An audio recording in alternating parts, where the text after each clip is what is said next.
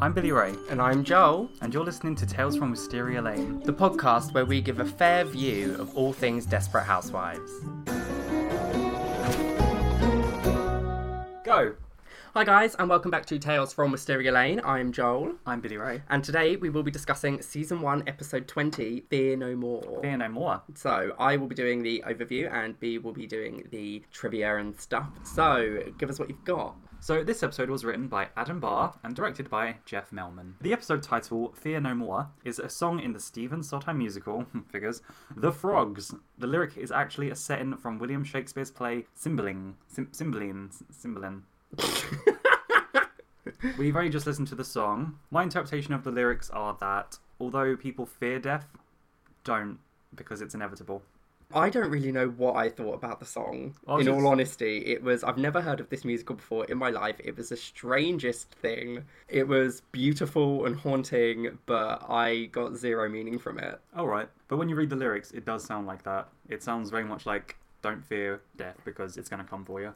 Yeah, I guess we can discuss at the end how we think it's But this relevant. musical, The Frogs, that neither of us have heard of, we just read up on it. It sounds wild. It sounds crazy. It was performed in a Yale swimming pool in the 70s, and it had Meryl Streep and Sigourney Weaver in it. Love Sigourney Weaver. Ran for 8 shows, and that was it. Yeah. Like, I would have killed to see that. Meryl Streep and Sigourney Weaver? Maybe we can find something on YouTube. I doubt it would have been filmed. So, the German title for this episode, which I'm not even going to try and pronounce, is Spring Fever. Translates to Spring Fever. Okay, yep. Which, it's got a much different ring to it than Fear No More. Yeah. Lynette's maiden name is revealed in this episode as Linguist. Oh, it is! Yeah! For the first time. Yeah. The character of Mr. Shaw, played by Richard Roundtree, works for the Hafts Detective Agency. Hafts is an anagram of Shaft, 1971, whose title character was also played by Richard Roundtree. Oh, okay, yeah. Shaft! That's the one. Yeah. Martha Huber is in this episode after we haven't seen her for quite a few episodes because she's dead. And then after this, we don't actually see her again until season 5. Oh, Yeah.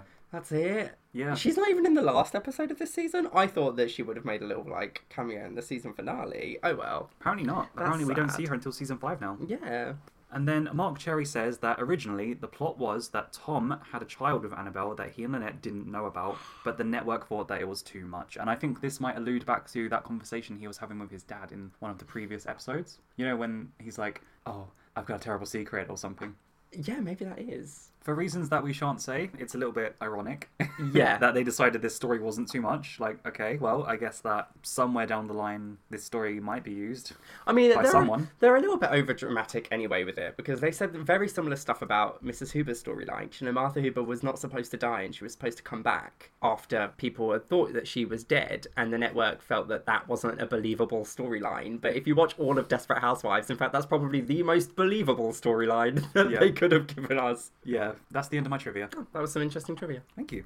So previously, Carlos wanted kids so badly, he decided to tamper with Gabby's birth control to ensure that she has no say over her own body. Mike is handed the file on Deirdre and begins to grow ever more suspicious about a neighbour on the lane. Paul caught Edie inside his house, although Susan was able to get away unnoticed with her help. And we are reminded that George has been tampering with Rex's medication the whole time in an attempt to take revenge on him. Oh dear. So, Mary Alice starts the episode by discussing Susan and how she wants to be a mother in the worst way, whatever that means. And we see an amalgamation of clips showing Susan being perhaps at times, a negligent mother. A little bit forgetful, you know? Yeah, leaving Julie unattended on the sofa as a baby, so she just rolls onto the floor, and leaving the house in a rush and forgetting to take Julie with her, and spinning her so fast on the roundabout that she flies off, whilst wearing dungarees and a denim cap, by the way. Yeah, why was Susan dressed like a farmer when she's on the merry-go-round? Don't know. Merry-go-round. Oh, yeah, it's called merry-go-round, isn't it? I would just like to point out 2000s fashion flash with those dungarees. That was a real 2000s fashion flash. Flash from the past. But yeah, anyway, but parents make mistakes and, they learn and grow from them and blah, blah, blah. So we come back to Susan in bed, who hears something getting thrown against Julie's window. So she goes into Julie's room to moan at her because she sees it's Zach.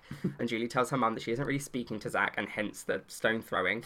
So Susan storms up to the window, opens it to tell Zach off and gets her face full of gravel.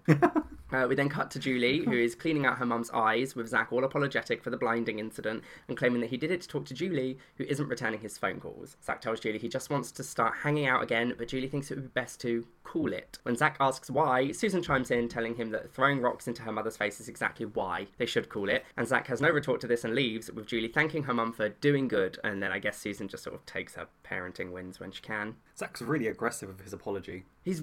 Zach's aggressive with everything. But he's like, look, I'll make it up to you, okay? Like, just at teenagers in general, just like, oh, I've been trying to break up with him for weeks. Girl, just do it. Just break up with him. Teenagers make such mountains out of molehills. Zach is giving me those vibes of when you're a teenager and you do know that you're in the wrong, but it's embarrassing, so you just want to get past it and you're like, okay, I'm sorry, whatever. Yes, it's exactly that. Like, you know you have to apologise, but you don't want to, like, drag out the apology any longer than it has to. So you're like, oh, all right, fine, whatever, I apologise, yeah. And then we have the opening credits. So Mary Alice starts talking about spring, and it's, you know, the same old stuff that people always say, flowers blooming and butterflies coming out of cocoons and blah, blah, blah. But apparently it's also the time when a young man's fancy turns to obsession. I'm not really quite sure. Maybe it's because of all the pretty colours. Maybe. George Williams seems to be following Bree and Rex, and he takes a moment to stare at them from a distance before going up to them, and Bree seems to be delighted, and Rex really doesn't care. George goes out of his way to ask Rex about his health, which I've made a point of noticing, but Rex thinks that his doctor is an idiot, blissfully unaware that his doctor isn't really the problem. Yeah. George invites both, I use air quotes there, of them to a bonsai exposition, and again, Bree loves the idea, but Rex thinks it would be easier to shoot him, to which George agrees. I just want to point something out. Well, So this episode, naturally, because it's in keeping with spring and the beginning of spring, it's a very beautiful episode. There's so many lovely colours everywhere. Did you notice this throughout the episode? How colourful it is? Yeah. But what I've really noticed is that George wears a purple tie with diamonds and Rex wears a pink tie with stripes, whilst the surrounding features pink and purple clashing with each other. Lots of pink flowers and purple, like, things. And it's something that I've noticed throughout the episode, but I'm going to keep you aware of that. Oh, okay. I never noticed that. It just kind of was in my face, subtly, but also kind of in my face. So George's colour is purple this episode, and Rex's is pink. Okay. And even their patterns are clashing. One is stripes and one is diamonds, but the colours are what's important, and I'm going to keep an eye out on that. Okay. Bree suggests going just the two of them, but Rex attempts to make up a thing. I'm using air quotes an awful lot on this episode. No one can see that. I know. You can just hear it in your voice. You can hear it in my voice, but I am thing. also doing the air quotes as well.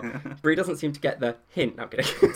Bree doesn't seem to get the hint, but George sees right through it and calls him out. Bree accuses Rex of being jealous, and Rex disagrees, so Bree arranges to go with just George, and they all link arms and walk away, with Bree sort of in the middle of the two of them. Then some gardening shade ensues, with George saying that he hates people that own precious flowers and can't take care of them, and Rex tells George that he hates weeds because they just pop up out of nowhere and you have to work so hard to get rid of them. There's something strange about the men being shady to each other. Oh, and she's wearing a flowery blouse. Yeah, I noticed that. Like, I absolutely love what Bree is wearing in this scene. Like, talk about conceptual. She's wearing a yellow dress with a daisy chain cardigan to a flower show. With that orange hair, she is spring. Right, she is the embodiment of spring. Who's the goddess of spring? She is. Who's like, what's the actual name of the Greek goddess of spring? Bree Vanderkamp. So I bet George loved rubbing Rex's health in his face. Like, you saw it in his eyes. How's your health, Dr. Vanderkamp? How's that little heart of yours? Bree doesn't even notice that George is only inviting her to this bonsai exposition, by the way. She's just so naive. Like, she doesn't notice that when she touches George on the shoulder, he goes to reach. Yeah. Like, she doesn't notice any of this stuff. She's just so, like, it makes me uncomfortable. She's just completely delusional about his crush on her. Yeah. She doesn't see it. Not delusional. She's blind to it. She's blind to it. Well, she's just very naive in the way. She's like, oh, George has said that he just wants to be friends, and I believe him. Anyway. We are with Gabby now at the car showroom looking to buy herself a new car. And Gabby would love it to be on her drive by Saturday as she's throwing Carlos a going-away barbecue, telling the saleswoman, and it's Linda according to her name tag, that it's for a government-sponsored sabbatical. Yeah. Suddenly the odour of the leather makes Gabby nauseous and she throws up in the brand new car. Oh, no. Gabby apologises and starts to talk to the saleswoman about her currently unknown to her pregnancy symptoms, and the saleswoman tells her not to worry, that she went through the same thing when she was carrying, and offers Gabby a more child-friendly car. This, unfortunately, offends Gabby, who tells the woman she assumed wrong and that she wants the convertible and just not that specific one over there because she threw up in it. Yeah.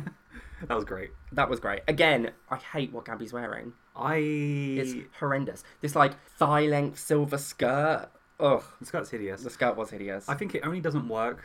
Well, it doesn't work because of the colour for one thing, but also if you're going to wear a skirt like that, you can't wear a top that's or extra long, like a shirt thing that goes down that far. Yeah. Like, I need to see the difference. It needs to cut out your waist so I can see where the skirt starts. Okay. And it needs to be a different colour. I mean, it does definitely need to be a different colour. Trash. Also, it is complete trash. And Gabby's in an open-top convertible with the windows down, not actually driving, and she chooses to throw up in the passenger seat as opposed to the outside of the car, which she could easily access. Well, she's not the brainiest of the characters, is she? So, like, she could have just gone onto the showroom floor, which would have spared any damage to the car, been easier to clean. She didn't want to throw up on Linda. She did not want to throw up on Linda. I bet she did by the end of the scene.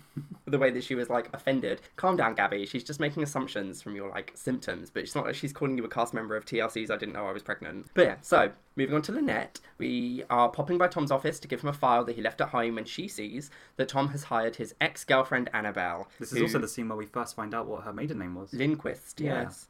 He dumped Annabelle for Lynette 8 years previously, and this takes Lynette a bit aback as she starts to realise that Annabelle looks stunning, and she, well, looks like she does. Yeah, she looks like Lynette. Yeah. Annabelle is a proper little bitch and walks up to Lynette telling her she looks fantastic. But the shock hasn't quite worn off yet, and this is when Annabelle tells Lynette that she has been working with Tom for 3 months. Oof. You know, at first, I did feel bad for Annabelle when I was hearing the story, but seeing Lynette as a tired mum with a husband while she's still a successful businesswoman, that must have been perfect. Yeah. So I didn't feel very bad for her after that moment. No, and Tom stays surprisingly quiet whilst this sort of interaction between Annabelle and Lynette is going on, and Annabelle ends up walking up to Tom saying that she must be his dirty little secret and, like, flirtatiously poking him. And Lynette leaves, but before she does, she throws the file in her hands at Tom. But, like, with some venom. It's not just like a light pass, like, oh, here you go, catch. It's like she's literally trying to knock him out with it. It's things being thrown at Cindy in Scary Movie. Yes. Yeah. Yeah.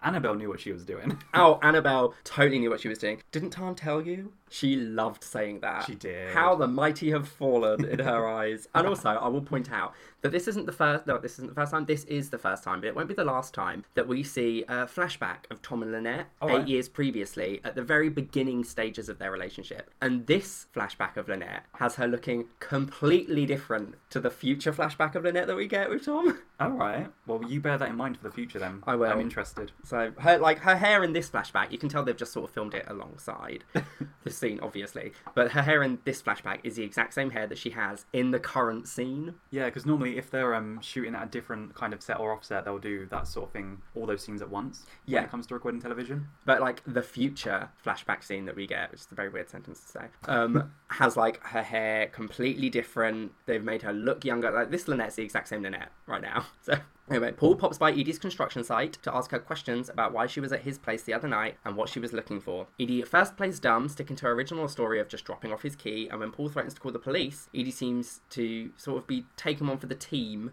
until suddenly she changes her mind and tells Paul that it was Susan's idea, and then she proceeds to tell Paul everything else whilst she's at Edie, stop talking. it. She sort of thinks you're evil. Yeah, she said that, and I was like, Edie, no! Whilst all this is going on, Mike's there at the construction site, obviously doing what he's been hired to do, and sort of listening intently, and Paul asks Edie if Susan found what she was looking for, but Edie assures him that she didn't, but she does manage to tell Paul that, you know, she thinks he's evil, and Paul shrugs this off, thanks Edie, and leaves. He really doesn't seem to feel that bothered about someone calling him evil. She's like, he sort of thinks you're evil, and he's just like, eh. He's probably got that a lot. He's very intense. He is very intense. Also, Mike's bruiser's certainly healed up. It really has. We don't really know how long it's been, though. No, we don't. But there is, like, no, even like a slight yellowing, just where it's, like, almost healed, but there's still just a little bit there. Like, there's no sort of anything like that. No, he didn't look completely, like, 100% healed or anything. Like, you could, I feel like I could tell that he'd been hit, but I'm not sure if that was just my brain putting things together. Yeah, probably. That Your won't brain's actually- probably filling in the gap that you Yeah. know is there. I was like, shouldn't he be bruised still? Oh, I guess there's something. Shouldn't he be dying?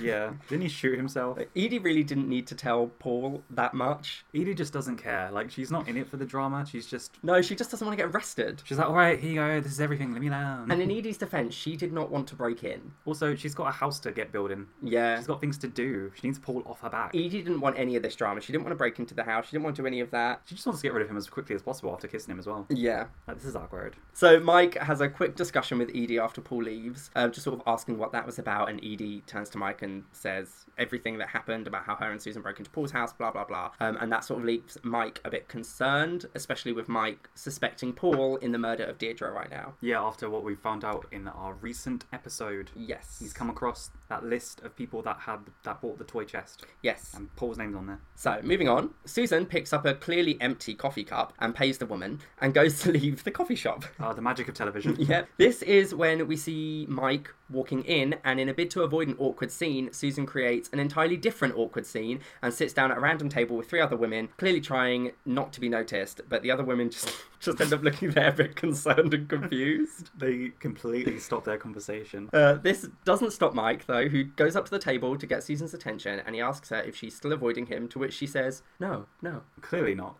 No, apparently not. He warns Susan to stay away from Paul. Apparently she was planning on doing that anyway, but before Mike leaves, Susan asks why he wants her to stay away, but Mike just knows he's a bad guy. This is completely Susan. She tries to avoid an awkward situation, and she makes it 10 times worse. Like, she didn't need to just sit in front of those women. She really didn't need to sit in front of those women. She could have just sort of Talk to him. talked to him, or hidden behind a newspaper, or quickly ran to the loo. Or ignored him. Or ignored him. If she's still in a mood. Yeah. But she made it so much more awkward. And the way that those women looked at her when she sat down. Oh, yeah. I would look exactly the same, though. It was perfect. I would be exactly the same. But I do like the fact that both Susan and Julie are avoiding the men in their lives right now. Yeah, that's a nice little parallel. Like, Not Julie's avoiding Zach, Susan's avoiding Mike, Sophie's avoiding Morty. Like, we're assuming she's avoiding Morty. Nothing's happened with Sophie and Morty, to be fair. But, you know, Sophie's avoiding the situation. I think Morty's probably avoiding her. Yeah, probably. So I think that the 3 women of the Bremer Meyer family tree, they're going along together. Yeah, I get that. For the ride. Rex tells Bree he's been thinking about the pharmacist and that he doesn't think she should go to this expo with him. The bonsai expo, you know, the little trees. Bree is still being naive and claims he's the only friend she has that is interested in cultural things because, you know, forget the other women. I mean, Susan's into art. Susan's into art. Lynette's into... Moving on.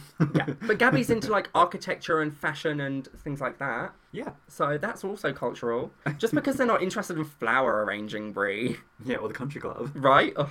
Rex is adamant that George is still in love with her, but Bree believes George when he says that he just wants to be friends. Rex tries to convince Bree that George was lying, telling her that he saw the way his hand trembled when she touched him, and that was exactly how he reacted when they first started dating. This seems to convince Bree, who doesn't want to hurt George again, and Rex believes they should also change pharmacies, which I also agree, Rex. Change your pharmacy! Before it's too late.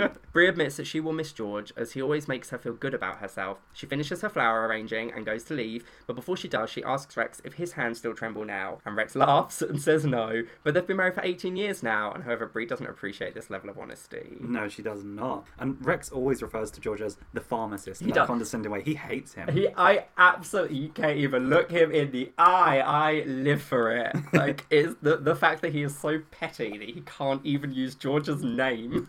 Remember that, what I was saying about how they have their colours, the pink and the orange? Yeah. Well, in this Oh, scene... the pink and the purple. Yeah, sorry. In this scene, the flowers that she arranges are pink and orange, almost like they're representing Bree and Rex in this moment, because orange is kind of her colour. Orange is very much her colour. Yeah, so Bree with the orange, Rex with the pink, like his tie from earlier was pink. It's almost like in this moment, these are their colours that are in the shot, because it's all about them. It is. Even if they're talking about George. Yeah. No, there's no purple, because she doesn't see him as... He's not a threat. No, he's not a threat, but Rex considers him a threat, but Bree isn't really considering George the same way that Rex is considering George. Bree's not concerned, and Bree's the one who is the main. Therefore, we're not seeing the purple, because the purple is in Rex's eyes. Also, there's no purple in that scene physically. Exactly, because the purple is in Rex's head, not Bree's. Bree's not concerned about it. But no, I mean, like, George isn't physically in that scene anyway. Oh, no, But, I'm making a symbolic connection. Like...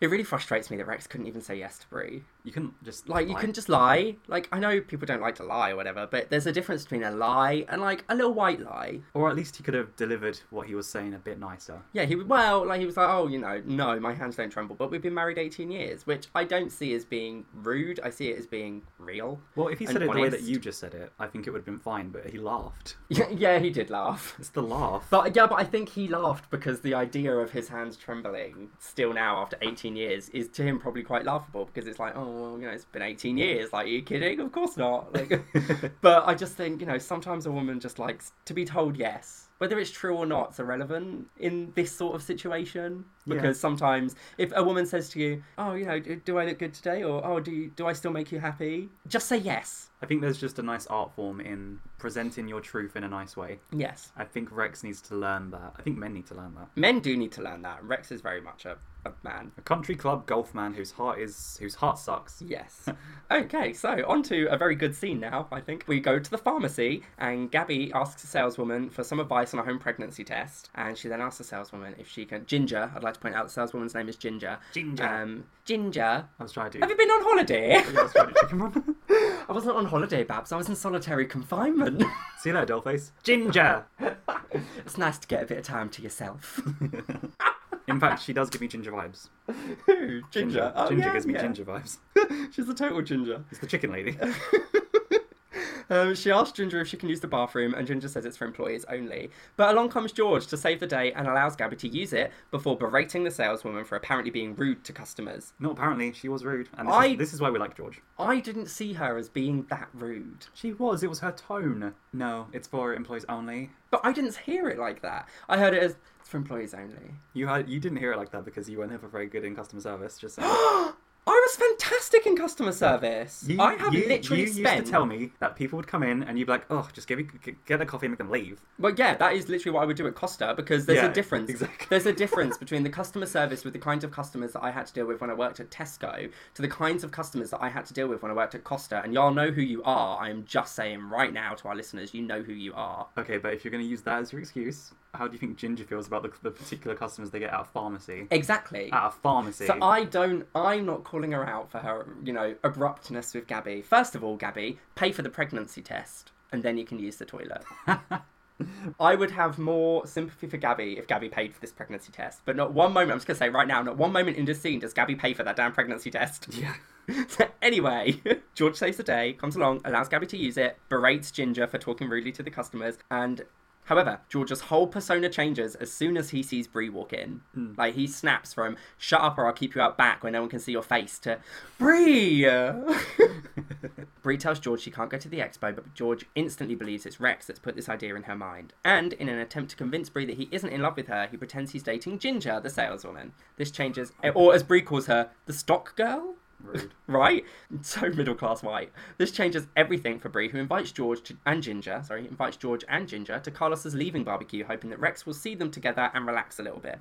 We then hear, son of a bitch! From the employee toilet, before Gabby crashes through the door, tells George that they're out of toilet paper, sees Bree, tells her she'll call her later, and rushes out without paying for the clearly used pregnancy test. I'm just going to go straight back to the way that George spoke to Ginger earlier. I would literally put in a complaint if my manager spoke to me like that. Okay, but she was being rude. She may have been being rude, but the way that George spoke to her was incredibly unprofessional too. I would have just fired her by now if she makes you snap because she's that rude all the time. Yeah, but I don't think she is that rude all the time. I think George is a mental case. I'm not saying he's not. I don't necessarily think that Ginger makes George snap all the time. I think that George is just such a loose cannon that no matter what Ginger does, he'll snap. The neon prescription sign in the background is pink. Pink is George's colour in this episode, and the walls that surround the prescriptions are purple, which is Rex's colour. Oh, no orange. Which is interesting because obviously the looming pink of George looms over the purple of Rex because he's in control of that prescription and therefore Rex's life. Is that a coincidence, the pink and purple there? I think not. No, absolutely not. Now there's too much of it in the one episode. Like, if it could have been just like a simple coincidence if it was just the flower scene at the beginning, but the fact that it's consistently throughout all of them, no, not a coincidence. Gag. Yeah. Oh, that's a good spot, babe. So, Tom comes home to an upset Lynette who's hurt that he didn't tell her that he hired his ex-girlfriend and kept it from her for 3 months. Tom tries to use technicalities to get out of it, such as, technically Peterson found her, I just vouched for her.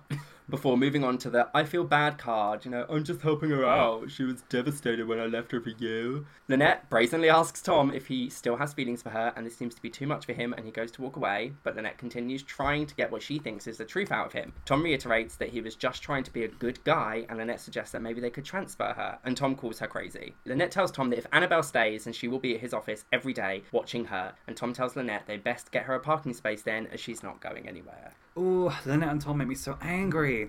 Hiring Annabelle was a bad idea. It was never going to be comfortable, but it was also an adult thing to do. However, you then need to follow this through by telling Lynette about it. Have trust in your partner. Have faith in her that she's going to take it okay, or you're just going to end up like Gabby and Carlos. Yeah, but I also... Will Lynette have really taken it okay? That's what I'm saying. You have to have faith in her, and if she doesn't, then she doesn't. Yeah. She's an adult. She's going to take it how she takes it. Yeah, jealousy's really not a very good look for Lynette. No, but nor is lying from Tom. No, but, we're used to that from Tom by now. I mean, not telling someone something because you know it's going to make them mad when you really should tell them is a coward's way out. Oh, yeah. And to be fair, I would probably react the same way as Lynette if you hired an ex and didn't tell me about it. Exactly. Which is why if I had to do that, I'd probably tell you right away. You know, like, I've done this, I've had to do it because she is good at what she does, but you have nothing to worry about. I love how she's a she. No, I mean, I was just challenging. Girl, please, I'm not threatened by a woman. No offense, ladies. So, Sophie is hanging up one of those room partition things that have, like, the beads on them. I'm not really sure what they're called. No, we're not in Mexico. What are you doing? We're not in Mexico, wow. Claiming it spices up the room, but Susan doesn't seem to be overly keen on it when suddenly the doorbell goes, and it's Zach leaving a flower on the doorstep for Susan as an apology for throwing stones in her eyes, telling her that he wants them to be friends, as it must be really hard for Julie to see her boyfriend and her mother fighting. Susan then takes it upon herself to really drive home to Zach the fact that Julie is not interested in seeing him anymore. Zach doesn't believe her and starts to yell before Paul yells across the street for Zach to come home. Felicia sees this from Martha's house while she's like watering plants, and Zach begs Susan not to ruin this for him with some sad music playing. But Susan goes inside, leaving them all forlorn on the doorstep, and Felicia really seems to be interested in what she's just seen, and we get a little flashback with Felicia and Martha. Hooray. All I've got to say is that Zach is proper give me Norman Bates vibes. He is so deluded and so creepy. Cody Cash, who's the actor for Zach, had to pause it and double check, is such a good actor. Yeah. Like, his ability to go from miserable, pathetic nerd to sociopathic, cocky arse is just amazing. Yeah. He can just do it in a sentence. There's literally one sentence, he's miserable nerd, the next he's cocky arrogant, and then he's back to miserable nerd again. He goes from angry to sad to, actually, if you think about it, it kind of is.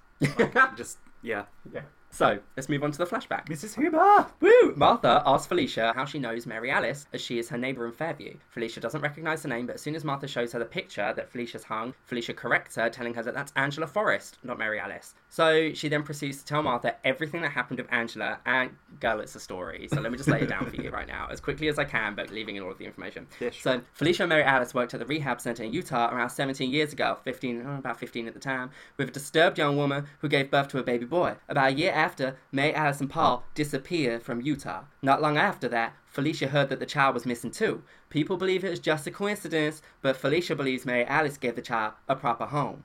What was that? That was me like, oh my god, girl, this is the tea. Okay.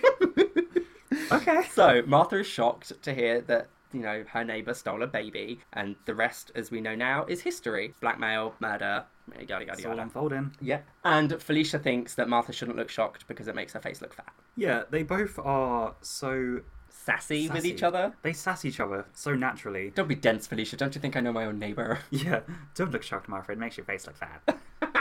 But I like If that how... is your neighbour, which I doubt. But I like how the story's unfolding a bit more at a time and it's all coming together just a little bit. It is slowly coming together. But it is explained later why Mary Alice goes to Fairview.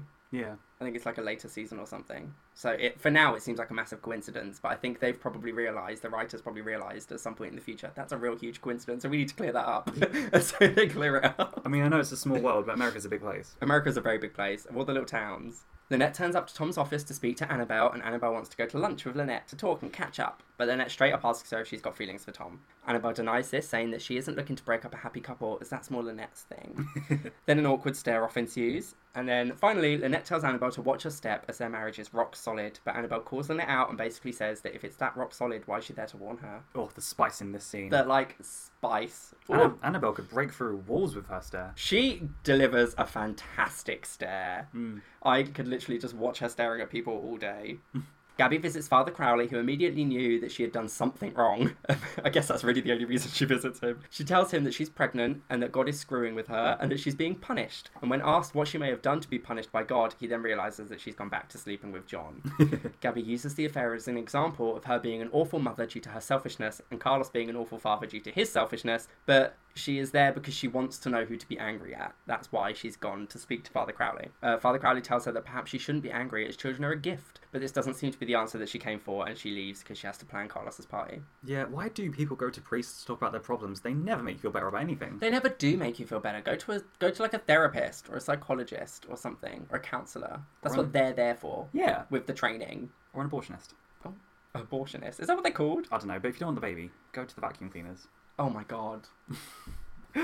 Lynette visits Edie's worksite to ask her for advice on the Tom and Annabelle situation, with Edie being a predator, according to Lynette. After telling her story to Edie, I think is what I was meant to write, Edie thinks it was good of Lynette to come to her. After finding out that Annabelle is gorgeous, she tells Lynette there's only one way to handle the situation, and she tells Lynette to keep her friends close and her enemies closer. Lynette runs home and tells Tom that she's going to plan a dinner party and she's going to invite Annabelle. Yeah, at least when Lynette refers to Edie as a predator, she just smiles and owns it. Edie knows what she's about. Edie totally knows what she's about. Edie's literally just like, yeah, you're not wrong. But what Edie basically just said in this scene was that she doesn't really have any women friends on Wisteria Lane that are actually her friends because she keeps them close so that she doesn't feel threatened. Mm-hmm. And I thought that was actually quite sad. Yeah, well, Edie tried at the very beginning, didn't she? Like, she tried to be friends with them. But then Susan messed it up.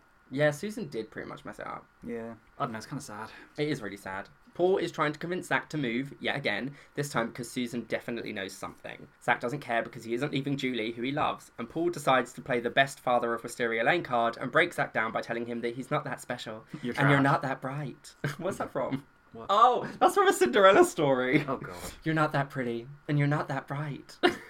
Zach without glasses isn't a great look. Is it not? I didn't really pay much attention. No, I it's didn't not. notice. I was It looks like probably too busy crumpled writing. up clay.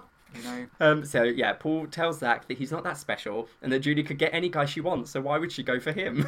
When he's like, if she doesn't love me, then that nothing matters anymore. It just really brought me back to when Susan said, I know that being dramatic is every teenager's birthright, but come on. Right? Paul is desperate to leave the mess behind and start over, and Zach is just nothing but an overdramatic teenager telling Paul that even if the police come to take them both away, it doesn't matter, not without Julie. He's so dramatic. But the way that Paul talks to Zach and breaks him down, that breaks my heart. Sociopathic. He's such a troubled boy, and a lot of it probably stems from Paul. I mean, probably. Lynette quickly, very quickly, I might like to add, plans a dinner party, but only Annabelle is there, really. So is it really a dinner party, or are you just having someone over for dinner? No, it's just a guest. Yeah, just having a guest. Lynette catches Annabelle and Tom holding hands at the table, I would like to point out, and just as she notices that, the kids come downstairs to see their mum and dad. Lynette lets them come down and join the party, and they bring with them a delightful photo of their happy family. Painting. Painting, sorry. Picture, I should have written, really. Yeah. And they quickly say that their mum told them to paint it, which Yeah. Lynette laughs off. She was like, I just told them to paint something. I wasn't specific. Oh. But kids tell the truth a lot of the time. They're just laying out. They're like, well, she told us to. Yeah, kids don't see anything wrong about it. Kids aren't supposed to lie. Like, they're not taught to lie. They're not getting the subtlety of the situation. Like, but you wanted us to paint a happy family of us. Tom takes them back upstairs as soon as they start to compliment Annabelle, and Lynette isn't really happy about that. Annabelle tells Lynette that the dinner party was a wonderful example of the perfect family and that she could not have planned this evening any better. Keyword being planned. That was sassy. She's like, you couldn't have planned it any better. I was to say, I know you planned it. You obviously didn't do a good job, and that's pretty much you all over. Annabelle is delivering 90% of the sass in this episode, Yeah. and I love her for that. Susan is taking out the trash, and behind her is more trash. Why, Julie? Right? But the trash that's behind her is Paul. And Paul jumps straight to it, telling Susan he knows they broke into his house, and lets Susan ask any questions she wants about Angela. He then tells Susan that Angela was her birth name and was named after her aunt, but after having a falling out, she changed her name to Mary Alice. Do you use the word aunt or auntie? Because I use the word auntie. I use the word auntie. I think aunt sounds so posh. I also think it sounds quite Hoity-toity. elderly. Yeah, like I've got Auntie Jackie, Auntie Karen, but I'd never call them Aunt Jackie or Aunt Karen. It would just sound weird. Yeah, like I've got Auntie Helen and Auntie Susan, but I would never say, hey, Aunt Susan. Hello, Aunt Jackie. It's just a little bit upper class, and it also makes me feel like my Aunt Susan or my Aunt Helen would be like 70. Yeah. And they're like great aunts as opposed to just casual aunties. Susan tells Paul it doesn't seem like something Mary Alice would do, but Paul says neither was suicide. Yeah, just throw that out there. Just throw that out there. Susan tells Paul she wants to see the video she found, and it would be nice to see her, Mary Alice, when she was young. But Paul tells her he threw it out with the other tapes and asks Susan to leave his family alone now, as her obsession is just a little bit pathetic. Yeah, I broke into your house, but can I borrow that tape? Yeah, the one that I dropped on the sofa and couldn't get again. I couldn't find it. I know this isn't really related to what's actually happening in the scene, but another random lamp on in the background in some little hallway area that's not being used. Why are there always so many lights on in these shows? Behind the in doorway. Susan's... In Susan's... Paul's Paul's place. in the little hallway behind the door. There's always lamps on all over the place in these shows. Mm. I know it is literally to light the scene. Yeah. They never explain in shows why there's so many lights on. Mm. Like, let's just light up the entire house Yeah, it's very... and then stay in the lounge. Yeah, it was very strange. It was a very strange thing. Annabelle's cell phone is ringing. We're back at the party now, by the way. I said party. dinner party, loose term, and it's her and Tom's boss, and she leaves the room to take the call, and Tom compliments Lynette on the unsubtle show she put on tonight. Tom tells Lynette that he is insulted and calls her insecure for putting all of this together when he's given her no reason to doubt him, telling Lynette that Annabelle is ancient history. Hold on. Have I ever given you reason to doubt me? Yes. I mean, yeah. Literally today, Lynette has found out that you hired this woman and didn't tell her, and that's just one example, and that's just from today. Yeah, that is correct. Anyway, carry on. Tom asks Lynette how long it will be before she actually trusts him, with him taking it one step too far and telling Lynette it feels like she won't ever be happy until she drives him out of the marriage herself just to prove herself right. He immediately knew that what he said was horrible and he tries to take it back, but Lynette tells him that it's too late, obviously, because that's the thing with words. Once you say them, they can't be taken back. Annabelle then comes back into the room telling Tom that Peterson wants them at the office and they may be pulling an all-nighter. They leave with Lynette clearly hurt by Tom's comments. Yeah, I liked this scene. Lynette and Tom's fallouts are so intriguing to watch because they actually feel so real. Like, a lot of the time, you really can see both sides. Sometimes it is clearly you're on Lynette's side, but sometimes Lynette's being crazy and you're on Tom's side. But a lot of the time, you can see both sides. It's just like, they're a lot more dynamic than other couples in the show. Yeah, I find that the relationship that's built between Tom and Lynette is the most realistic, it's the most believable marriage on the show. All the others are dysfunctional in an overdramatic way. Yes. Tom and Lynette's, although they are very overdramatic, it's also still not unbelievable when you watch it. You watch it and think, yeah, that could be a legitimate thing that happens to a couple with this legitimate reaction. Yeah, this is big praise to these actors as well because, I mean, I'm not shading the other ones. I'm just saying that when you look at any other couple in this show, although they're not badly acted or anything, Tom and Lynette feel like a real couple. The others feel like a TV couple in comparison, I feel. Like, the dynamic isn't quite the same. Yeah. So, big props to Tom and Lynette because they just seem like an actual couple. It's great. Yeah, I can't remember what Tom's... Oh, Doug. Doug and Felicity. Well done. Yeah, they're great together. They are really good together. So, we move on to Carlos's big barbecue that Gabby's really not stopped talking about the entire episode. Finally, Carlos is cooking the meat for the barbecue. This is going to be a bit choppy because it's quite a choppy scene. Yeah, everyone's in the scene at different bits and pieces. Yeah, so I'm going to try and keep it as simple as possible, but there might be moments that I talk about things that are earlier than... I believe in you. Let's do this. Carlos is cooking the meat for the barbecue and gets Gabby to take over whilst he gives a speech. The smell of the cooking meat proves to be a bit too overwhelming for Gabby, who has to run off to the bathroom after Carlos's speech. Carlos gives a speech about how going to jail really shows you who your true friends are and blah, blah, blah. And Paul and Zach turn up and Julie immediately feels awkward.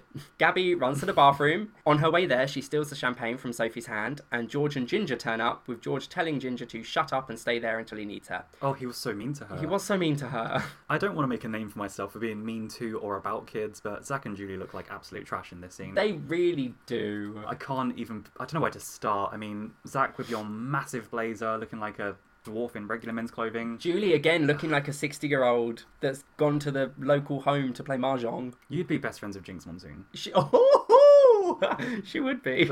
Up in the bathroom, Gabby tries to get rid of her nausea and she pours herself a glass of champagne before remembering that she's preggers and she can't drink, so she throws it down the sink. Why are you talking like you're from Strood? Trying to make you feel a bit more comfortable. Oh, thank you. You're welcome.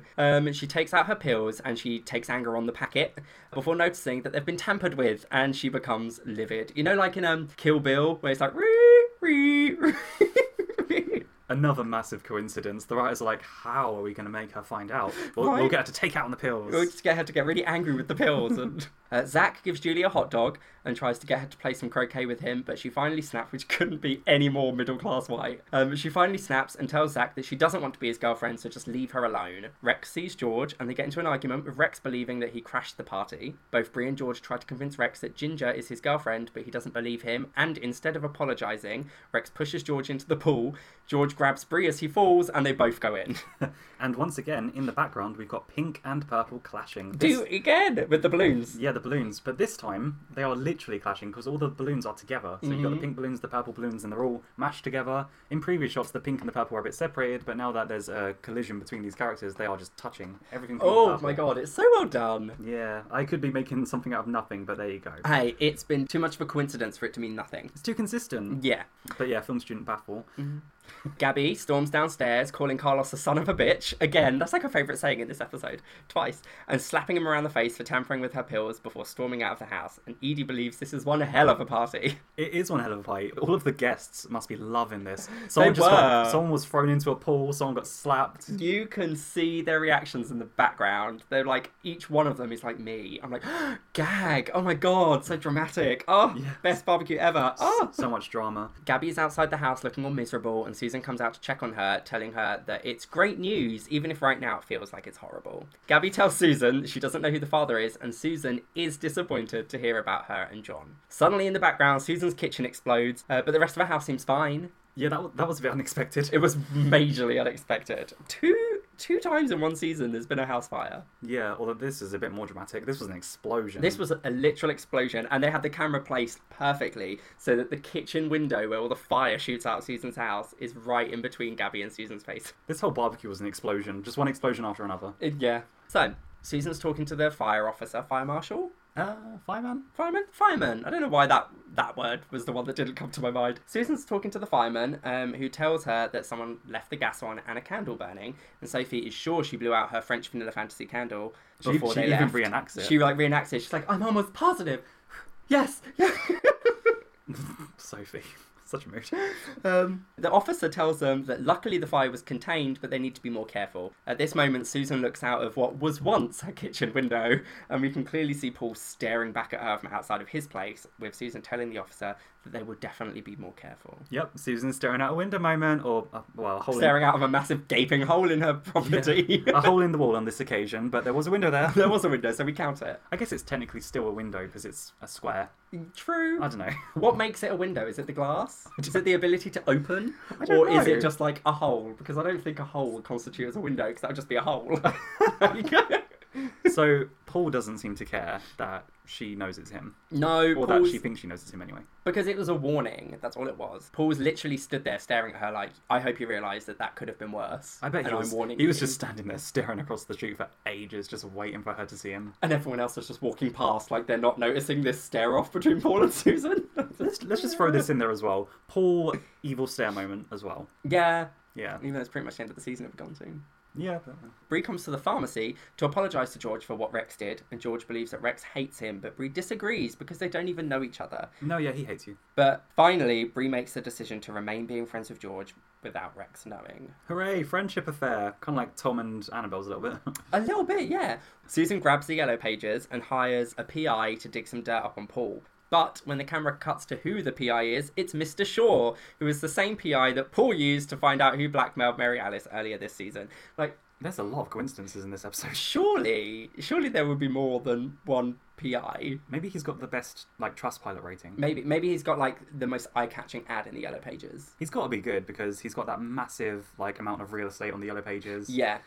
He's obviously made himself stand out, and I guess it's not really a coincidence. No, it's the one that your eye goes to, Yeah. which is clearly why Susan went to it, I guess, but... This is going to be Mr. Shaw's easiest job because Susan's like, I'll pay you to get dirt on Paul, and he's like, I've already got dirt on Paul. I worked with him Whack. for a month. Like, so- he just starts flicking through his Paul Young folder. He's like, okay, well, pay me now, and I'll give you all of the details right now. Brilliant.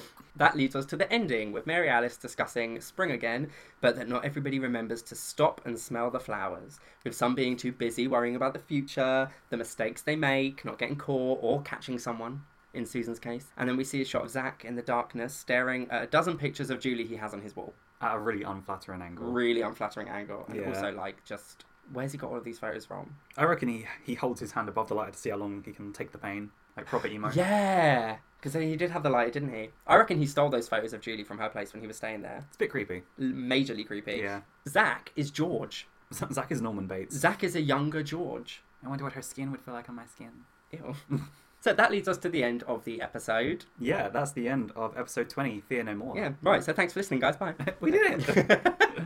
So we normally move on to a segment about the title and themes of the episode. In terms of the title, I don't see any relevance, really. I want to say I had a relevance in my mind. before we started discussing the episode, and it's completely gone. Well, it's just because the song sounds like it's about not fearing the inevitability of death, and I don't get that from this episode at all. But maybe there is more of a loose connection, so it's very much not fearing inevitability in general, not like just inevitable things as opposed to just death. So Carlos can't fear him going to prison. That's inevitable now. That's going to happen. Gabby shouldn't fear, motherhood. Yeah. Because that currently, it seems, is very much inevitable for her. She's Catholic, so they don't agree. Catholicism's very anti-abortion. What I found the most interesting, as always, is Tom and Lynette's dynamic. Mm-hmm. At least in one scene. But also, Rex and George just stole the episode for me. They were so interesting. The way they clash is super interesting. Yeah, it was very well done, this episode, and I am very intrigued to see how the whole Rex, Bree and Paul thing...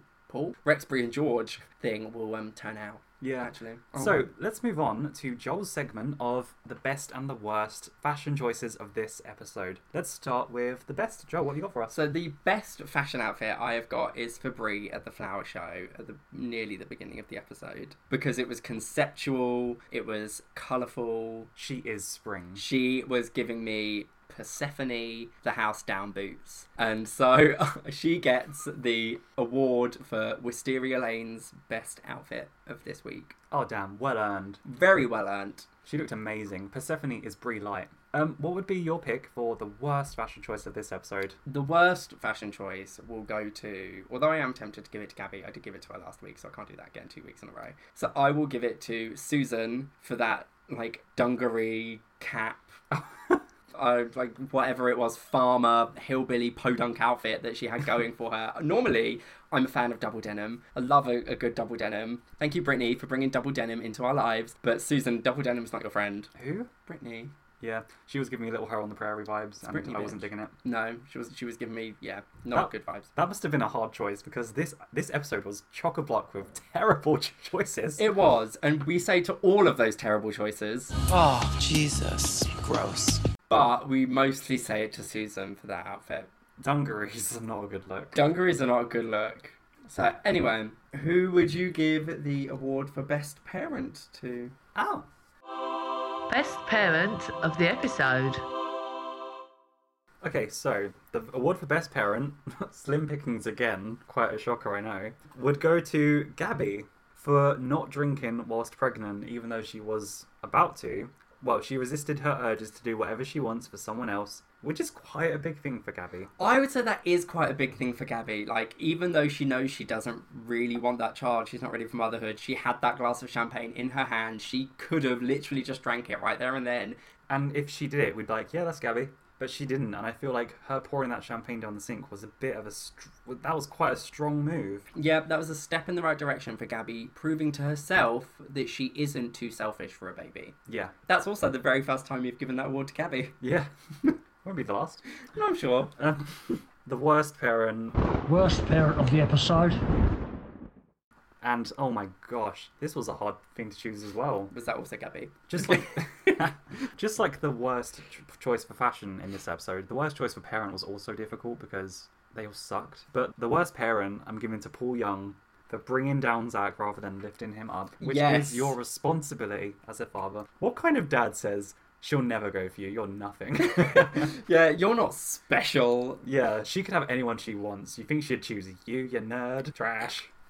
It was a hard choice because on the other hand we had Susan and that whole opening segment. Oh, cool. Yeah, so that was the end of Season 1, Episode 20, Fear No More. Yeah. Join us again next week for Episode 21, Sunday in the Park with George, which admittedly is the only episode I actually ever remember of Desperate Housewives. The only episode title I ever remember is Sunday in the Park with George. So before we shoot off, if people want to find us on our socials, where can they find us, Joel? So you can find us on Instagram at Boyfriends Review, and you can find us on Twitter at BFS Review. You can also email us. Our email is boyfriendsreview@outlook.com. Our artwork is done by our friend Louis. You can find him on Instagram at DocRedMonkDesign, where you'll also find a link to his Etsy page because he does do commissions. He does. He's currently going to be working on our artwork for Season 2. I hope. I have spoken to him about it. So Louis, when you hear this, if you haven't started already, please do it.